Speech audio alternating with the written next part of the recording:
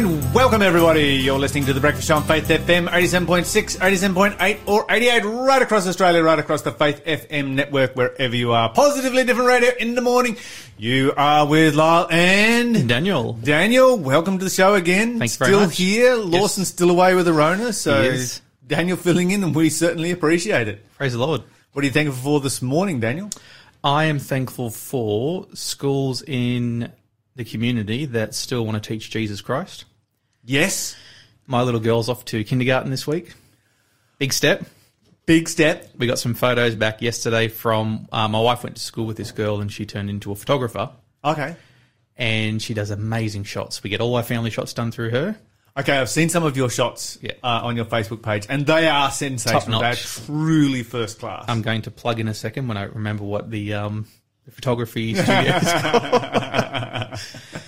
And we did some ones where she was just doing little 5-minute setups, bring your child along in uniform, get a couple of snaps on a chair with a book with an apple on their head, and they came through yesterday. She's just like, I'm biased because she's mine, but it's just the cutest thing. And it's that realization of, hang on a second, she was just born like yesterday, wasn't she? Well, that was what I was thinking when you mentioned she was heading off to kindergarten. I was like, wait a minute. Last week you were over at my place and she was just being... No, it was... Rolling around the floor. And Yeah, that's right. It was more than a couple of weeks ago. Time goes fast, so she's off to kindergarten. Yeah. And it's amazing. First day when? Thursday. Thursday. Is she excited about it? She's so excited. I can imagine pumped. She would be. She keeps asking. She goes, when I'm off to kindergarten, we're like, Thursday. Is Thursday tomorrow? No, Thursday's... This was last week. No, Thursday's next week. Why can't it be tomorrow? I'm like, no answer for that. You know, I didn't go to school till I was 8. I don't remember being that excited about going to school. I can remember being like, really? I have to sit inside all day? What's all this about? Four walls and a roof? Wait a second, where are the trees? Where's the bush? Yeah, that's right. It wasn't such an exciting thing. Okay, here we are. It is Dusk and Vine Photography. Oh, there you go. And in East Maitland. East Maitland. Fantastic stuff. All right, we should talk about the weather. Daniel, what have you got for it? You're listening to The Breakfast Show podcast on Faith FM. Positively different. Yeah, Daniel and I are getting into a bit of a deep conversation off air while the song was playing, but we're going to come back to that and talk more about it this morning. I really enjoy coming on here and hearing some of the music because it helps expand my library in my phone. And I'll be able to jump on iTunes and go, that was really cool, write it down, download it later on. I'm going to play this some other time out of here. It's wonderful. Fantastic Praise stuff. the Lord. All right, let's jump into our quiz, our pentathlon quiz this morning. What have we got happening? Producer Shell is just so benevolent that she didn't write down the answers today. Oh, there you go. So I get to play along. You get to play along. Okay, we all get to play along this morning. Fantastic stuff. All right, 5 questions, 500 points. If you get all 5 right, you get the 500-point prize, which is a DVD, Call of the Cosmos, which is about exploring the universe and understanding the universe in reference to the Lord. So the 100-point question, let's start it off. What Old Testament prophet once had his name changed to Belteshazzar? Okay, if you know who that was, then give us a call. The number to call is 0491 064 669, which you can also text through on, or call 1800 324 843. And don't forget that you can, of course, get all 5 prizes right and take home the show bag, because there's small prizes for small quizzes, like at the beginning, the 100-pointer, but they get bigger and bigger and bigger and bigger. And if you can get all 5 of them right, you can take home the show bag. So let's see if someone can take home the show bag today. Either that or just do like Daniel and I do and play along for the fun of it. Bragging rights. Bragging rights. It's not really bragging, though, because like the Lord's given us this opportunity to know these things. So we should go, yeah, I got it right, but thanks to God. Yes, that's Christian bragging right there. Christian bragging rights is always bragging on behalf of what God has done in my life. Amen. That's how it works. I like that. All right, let's go to positively different news this morning. The first story that I've got sort of hits close to home because I grew up in Port Macquarie. 18 years of my life, I lived 10-minute walk from the beach. Yeah, all right. We all don't like you right now. Some days I wonder why I left. Yeah, you live in where? Like, as in, like... An hour west of Newcastle in hot country. Whatever happened? Life happened, that's what. Yeah, that's unfortunate, isn't it? So this is a story about a new wetsuit called Shark Stop. Oh. And this is a Lennox Head inventor named Hayden Burford. He came up with the idea about 5 years ago. Like just here in northern New South Wales? Yeah. Okay. Lennox Head, where there was a spate of shark attacks that had rocked the region. So he was with his friends talking about all the attacks that were going on. He said, why has no one come up with a way to develop a suit that prevents you? He's a bit brutal in what he says. He says that stops sharks from ripping you apart. He's not wrong. Okay. Now this is interesting because I've never thought of this before. It's never entered my head. But when you were in the police force, you would have worn a stab-proof vest. Yes. Would that have stopped a shark attack? Well, it stopped 9mm rounds, so you'd want to think so. You would think so. It stops a 9mm, then it's going to stop a shark, surely. And I think it's the same basis for it, because you remember that a mate of his makes jeans in a company in Melbourne that are Kevlar aligned that help prevent people having injuries when they come off motorcycles. Right, that's So cool. it's safety equipment. And so Yes. he's utilised the same procedure and the same idea, but to incorporate it into a wetsuit. A wetsuit. So yeah, just line a wetsuit with bulletproof Kevlar. Yep. And it's made from a polymer fabric called UHWMPE, or ultra high molecular weight polyethylene. Yes, That's a that. mouthful for you. Yep. I like the acronym much better. I just like stab-proof better.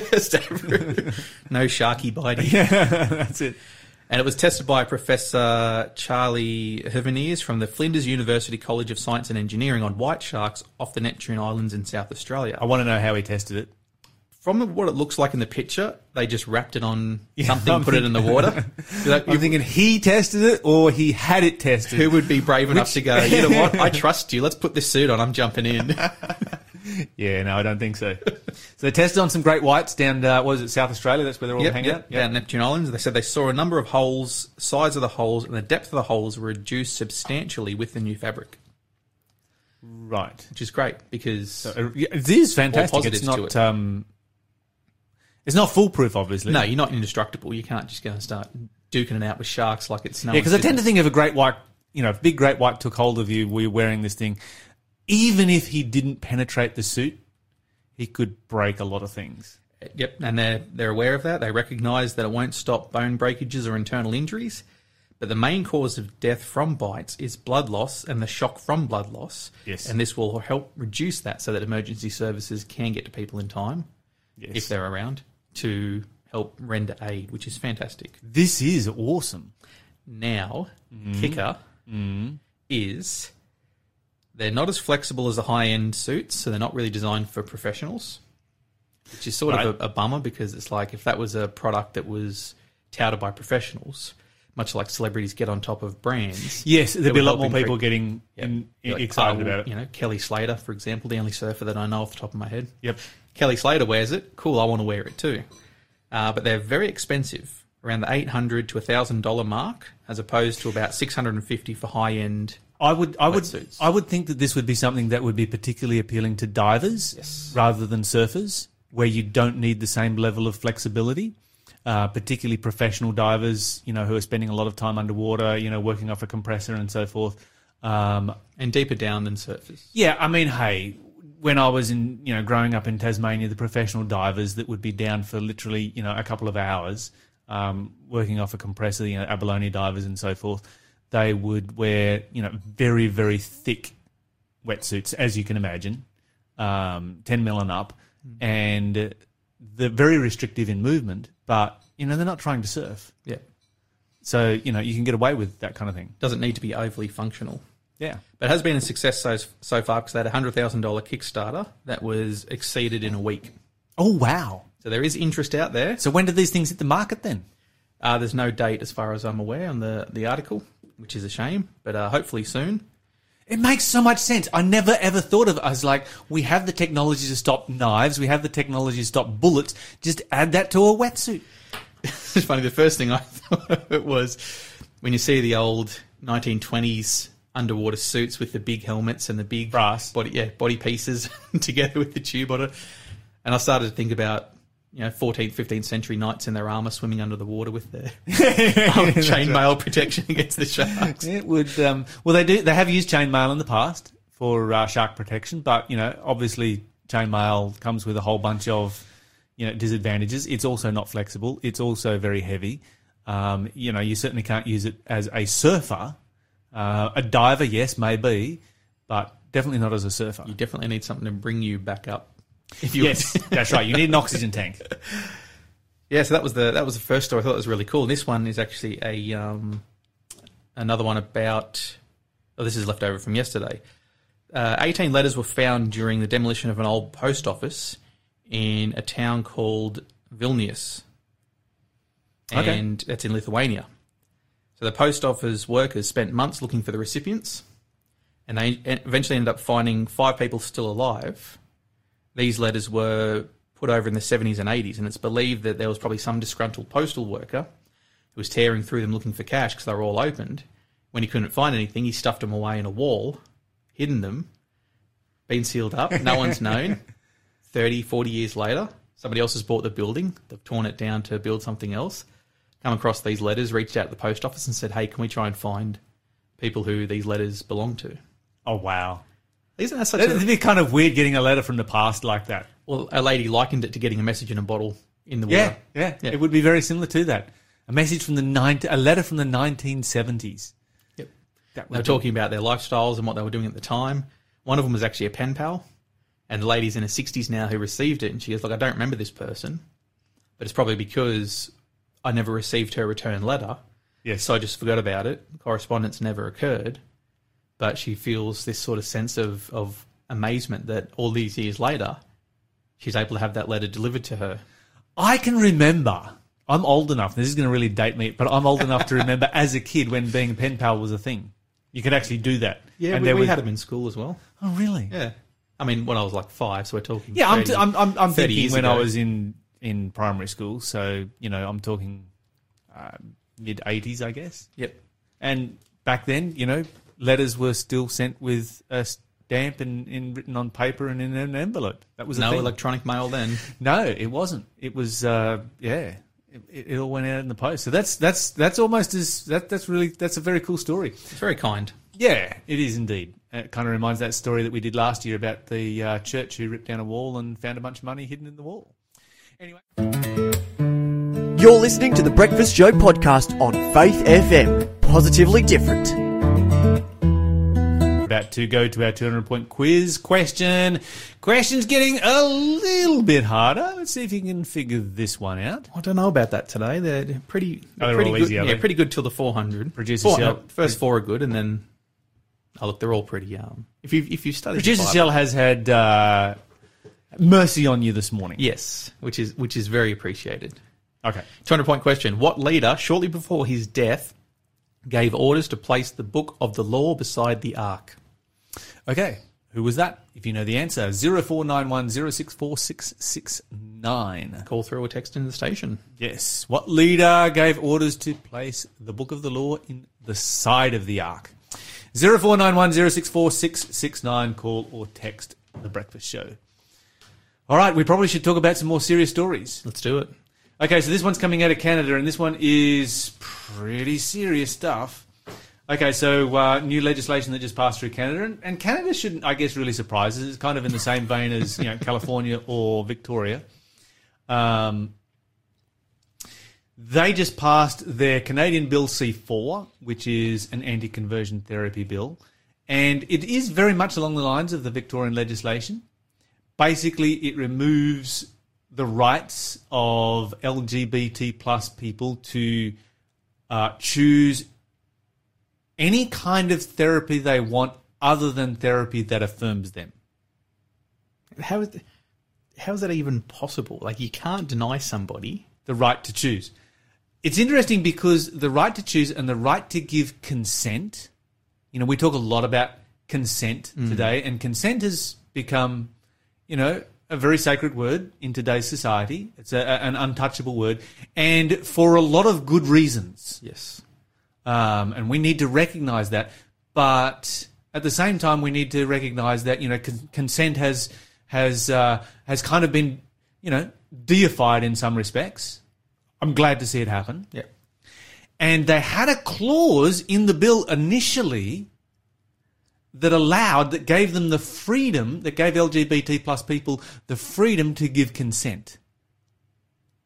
And it was specifically removed. The right to give consent was specifically removed from the legislation.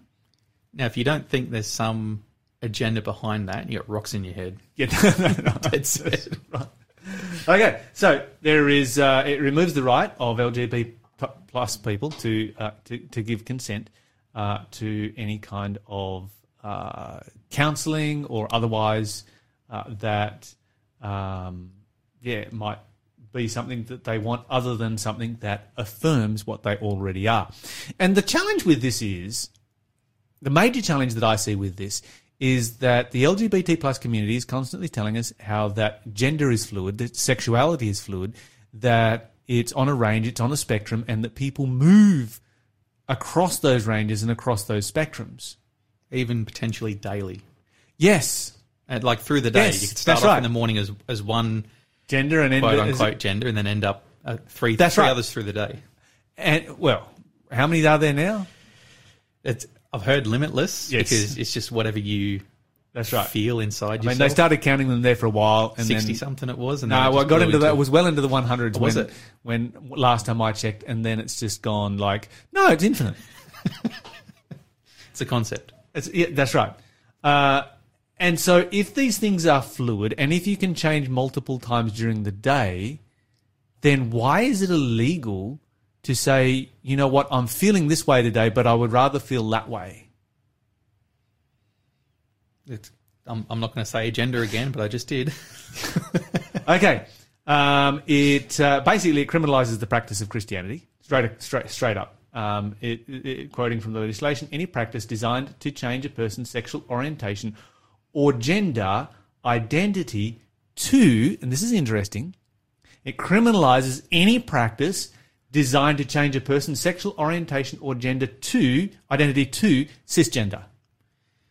And yet, you know what? So you can have any practice. So it's legal to have counselling if you want to be something other than cisgender. So you can change to any of the other infinite number, Yes. just not And you can have counselling to do that. male and female as described in the Bible. That's right.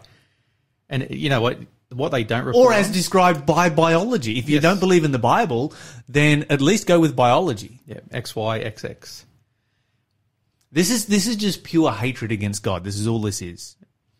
It's legal. You can transition to any non-biological gender that you want. You just cannot. It's illegal to transition to your biological gender if you have identified as something other than your biological gender. See, it's paradoxical because they're claiming to care about these people, yet don't care about the large number of them that get into this lifestyle and culture, because that's what it is. That's right. And then want to detransition. And it makes detransitioning illegal. Because if that person is a part of that community and then decides and that's where it comes down to, they're deciding they no longer want to be a part of that community, they're seeing that as something criminal. Like it's To get 5 years for horrific it. to be a regular average person with an understanding of. So you spent a lot of years in law enforcement. How bad of a person do you have to be to cop a 5-year jail term? I tried so hard to put people away. I put That needed to be put away, right? more people away in traffic matters than I did domestic violence. That's telling. That's saying something. It's really sad. Okay, so you cannot have treatment. So if you identify as something other than your biological sex, you cannot have treatment to stay with your biological sex. You can have treatment to transition. You can have, puberty blockers. You can have hormone therapy. You can have surgery to transition to something other than your biological sex. What you can't have is any treatment to stay your biological sex. Have I woken up in some kind of alternate reality? Okay. Okay, so it continues on here. It says it's criminal. It's a criminal act to repress or reduce non-heterosexual attraction or sexual behaviour. So it's not illegal for counselling to become homosexual. So if you were heterosexual and you decided, I'd like to become homosexual, you can go and get counselling for that. That's not illegal. But you can't go the other way. You can't go the other way. So this is only about heteronormativity or whatever. It's look only at- about look the at you with biblical the buzzwords. Yeah, it's only about the biblical model. It's just this is a piece of legislation that has been specifically written with God in mind. And it's like, okay, how can we express in our clearest possible language, in our legislation, by our government, our hatred towards God? Yeah, That's rejection and really what it displeasure. comes down to. It's a sign of the times. It tells us that Jesus is coming soon. Amen. Okay, it makes any kind of parenting that supports heteronormativity illegal. So if you're raising your children to be heteronormal, and to, as a Christian, because you're a parent, I'm a parent, you're raising young children. My children have already left home, so it's kind of out of my hands now. But They're sorted, praise the Lord. yeah, Both married, kids. with kids, kids, that absolutely. But as a parent, if you were living in Canada right now, if you wanted to raise your two kids as and teach them that, you know, God made you male and female, and He made you to, you know, live a sexually moral life, that is illegal. You can face a 5-year jail term for that. That is child abuse in Canada. Do they just not have Christian schools over there anymore? Well, I don't know. Maybe we should interview some people from some Christian schools over in Canada and find out how they actually navigate all of this. Okay, so what this does is basically it bans certain kinds of prayer, Bible studies, sermons. It directly targets the pulpit. So if you preach any of this kind of stuff, it's illegal. It bans the public reading of some passages of the Bible because they are now classed as hate speech. And that's been the case in Canada for a while now. So, for instance, Romans chapter 1 is been illegal to read in public in Canada for a number of years. The consent exemption was specifically removed from the legislation. So, you know, this is the world that we live in. It is a bizarre, it is a crazy world in which people are basically, you get the impression that people are sitting down and saying, okay, what can I do today to demonstrate my hatred and rebellion against God? What can I come up with right now that will allow me to somehow shake my fist in the face of God? Yeah. This is the Tower of Babel. Spiritual Tower of Babel. This is the Tower of Babel all over again, and we are seeing it happen. The Bible said it would happen just before Jesus comes back. We've lived to see it happen. Let's live to see Jesus come back. You're listening to the Breakfast Show podcast on Faith FM. Positively different. It's the Breakfast Show here on Faith FM. Before we go to our interview of the day, we've got Dr. John Ashton on the line, so super excited to hear what he's got to say. But before we do, we have another clue for our quiz. What have you got for us there, Daniel? We do. 300-point question is, Samson killed 100 Philistines with the jawbone of what animal? Okay, if you know. That's quite the achievement, really, in some respects, if you want to call it that, with a jawbone. I remember at church one day and I was talking about a Samson sermon that I'd put on, and I was discussing with you, and I said the type of animal in an incorrect way, and you're like, no, it's pronounced this. I'm like, yes, of course, sorry, it's slip of the tongue. Yes, can be easily mispronounced. Anyway, moving to our interview, we have Dr. John Ashton joining us on the phone this morning. Dr. John Ashton, welcome to the show. Oh, hello, all. Good to be here. Great to have you on the show again this morning. Now, I understand that there's a new book that has come out recently called Replacing Darwin. What's that all about? Yeah, sure. It's a book that has, I think, quite a bit of potential. It's called Replacing Darwin, The New Origin of Species. It came out late in 2017, so it's been out probably 3 and a bit years now. The author, though, Dr. Nathaniel Jensen, has his doctorate in cell and developmental biology from Harvard University. So he's worked, in an area quite close to understanding genetics and this sort of thing. Essentially, he looks at the genetics and, in particular, mutation rates. And essentially, he points out that when we look at the genetic blueprints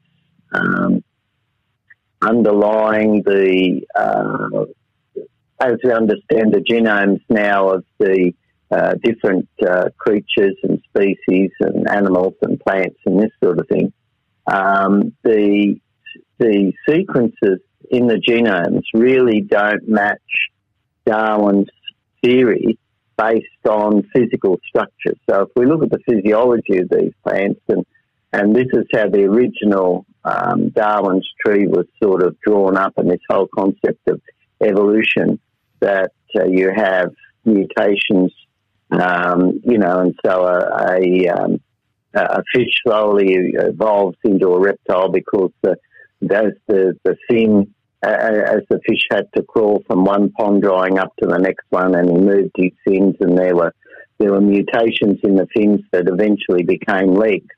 When we look at the genetic codes that underpin a lot of these changes, they don't fit that pattern. They fit a different pattern, often somewhat illogical. And some of these trees have been published now, and it's quite a challenge for evolutionists because if we look at the genetic or the genomes, they don't actually match in many cases. In some cases they do, and in other cases they don't match what you would expect from just the physiology of the animal or plant. And so this is quite an interesting aspect that is developing now. And the other thing is, of course, he looks at mutation rates, and he's been heavily criticised for this because he actually came up with looking at mutation rates, he came up with evidence for the Earth being only about 6,000 years old. And he's been really attacked for this. I noticed there on Amazon, for example, there was a reviewer published a review back in January 2019, and he argues that he claims that Jensen was slightly out of his area of expertise in making the calculations because he feels that he's used values that are not the quite correct ones. And the values that for mutation rates, and it's interesting, the values that he used actually gave an answer very close to 6,000 years. And but some of the critics, for example, have pointed out that he used a relatively short-term mutation rate rather than a substitution rate, and didn't take natural selection into account. However, Jensen does actually talk about this criticism in his book. And it's interesting that his results are actually not that far from my calculations that I did that are published in my book, Evolution Impossible.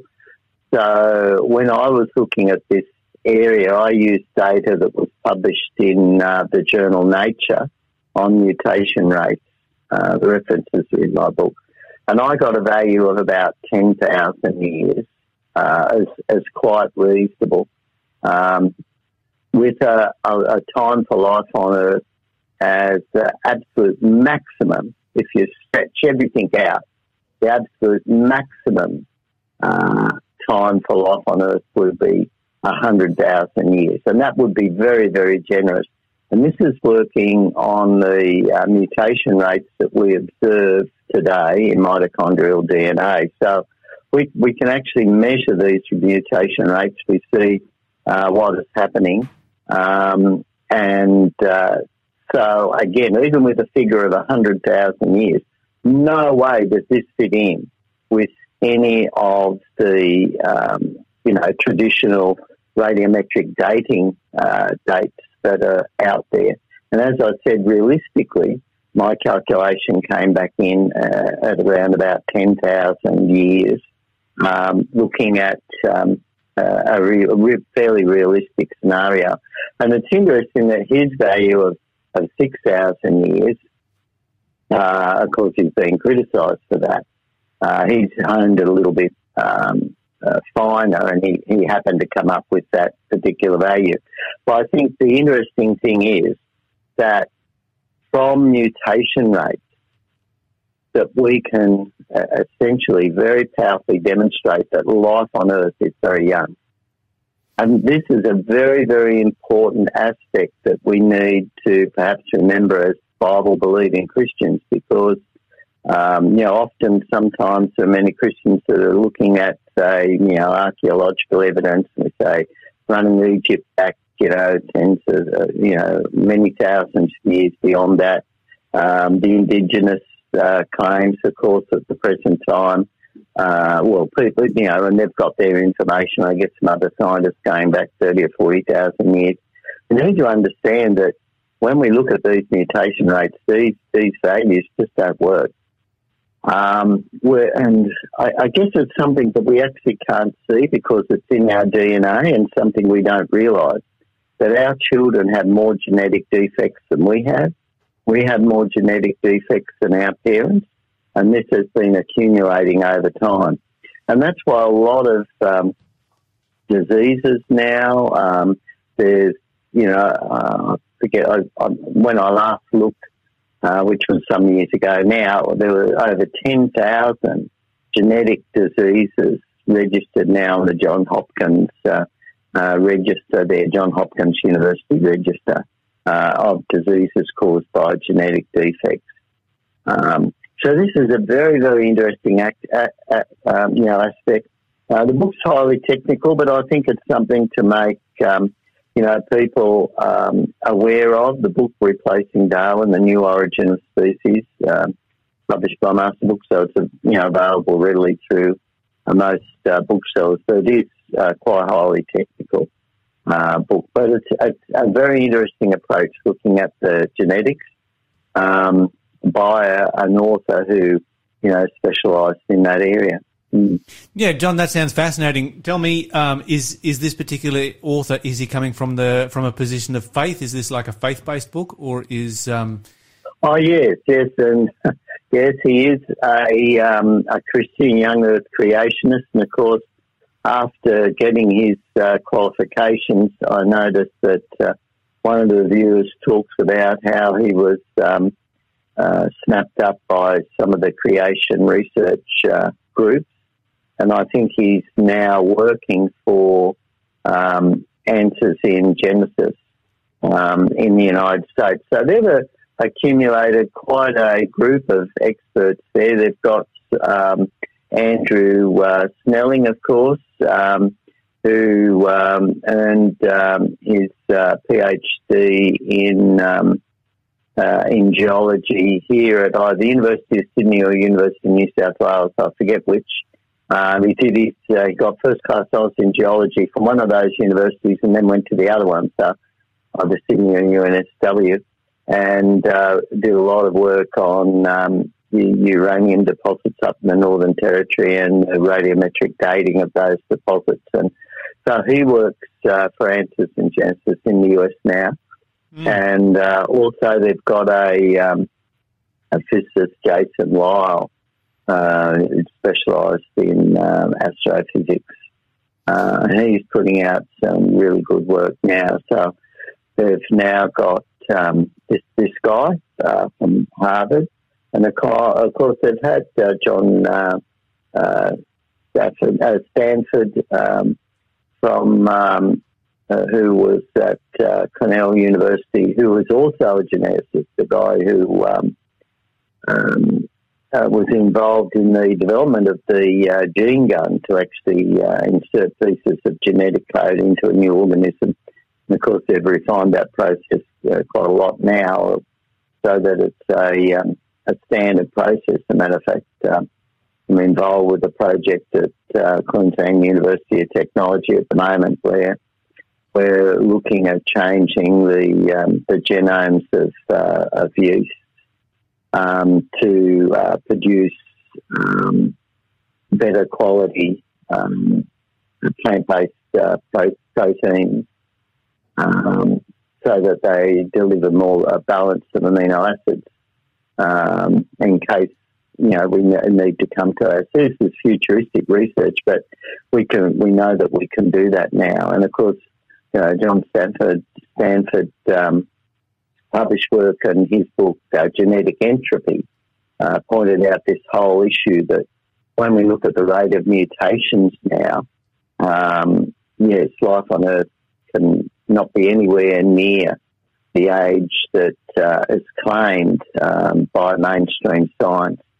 And it was very interesting that he and another guy, I think it was John Baumgartner, who actually is a physicist by training, but they looked at the ages of the patriarchs and the decline in ages of the patriarchs and showed that it fits a genomic decay curve. So it's very interesting if you actually plot a graph of the ages of the patriarchs. The pre-flood patriarchs, of course, all lived about roughly about 900 years, plus or minus 50 or 60 years, was their age, their lifespan. And then after the flood, lifespans drop off very, very quickly. But they follow a genomic curve. In other words, it's a really, really good fit. And that's something that would be hard to be contrived. Matter of fact, I wrote an article in a book that's, or a chapter in a book that's just been published now called, I'm just looking it up now, Design and Catastrophe, 51 Scientists Explore the Evidence in Nature. And I have a chapter in that where I looked at some of the mathematical research that has been done. There are mathematical methods that we can use to check whether or not data has been contrived, in other words, made up. There are a number of algorithms that have been developed for testing this, and when you apply those algorithms to the ages of the patriarchs, they come out as fitting real data. And so this is using data published in the scientific literature and applied to these ages.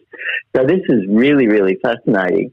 And the fascinating thing is that those ages fit a genomic decay curve that you would predict from the increased rate of mutation. So we've got powerful evidence for the accuracy of the Bible. We are accumulating evidence now for recent life on Earth. It's really exciting. It's incredibly exciting, John. Thank you so much for joining us here this morning. You've raised a whole bunch of questions in my mind. Unfortunately, we're out of time, but we always enjoy your segments when you come on the show. That was Dr. John Ashton, who, amongst his other books, has put out Evolution Impossible.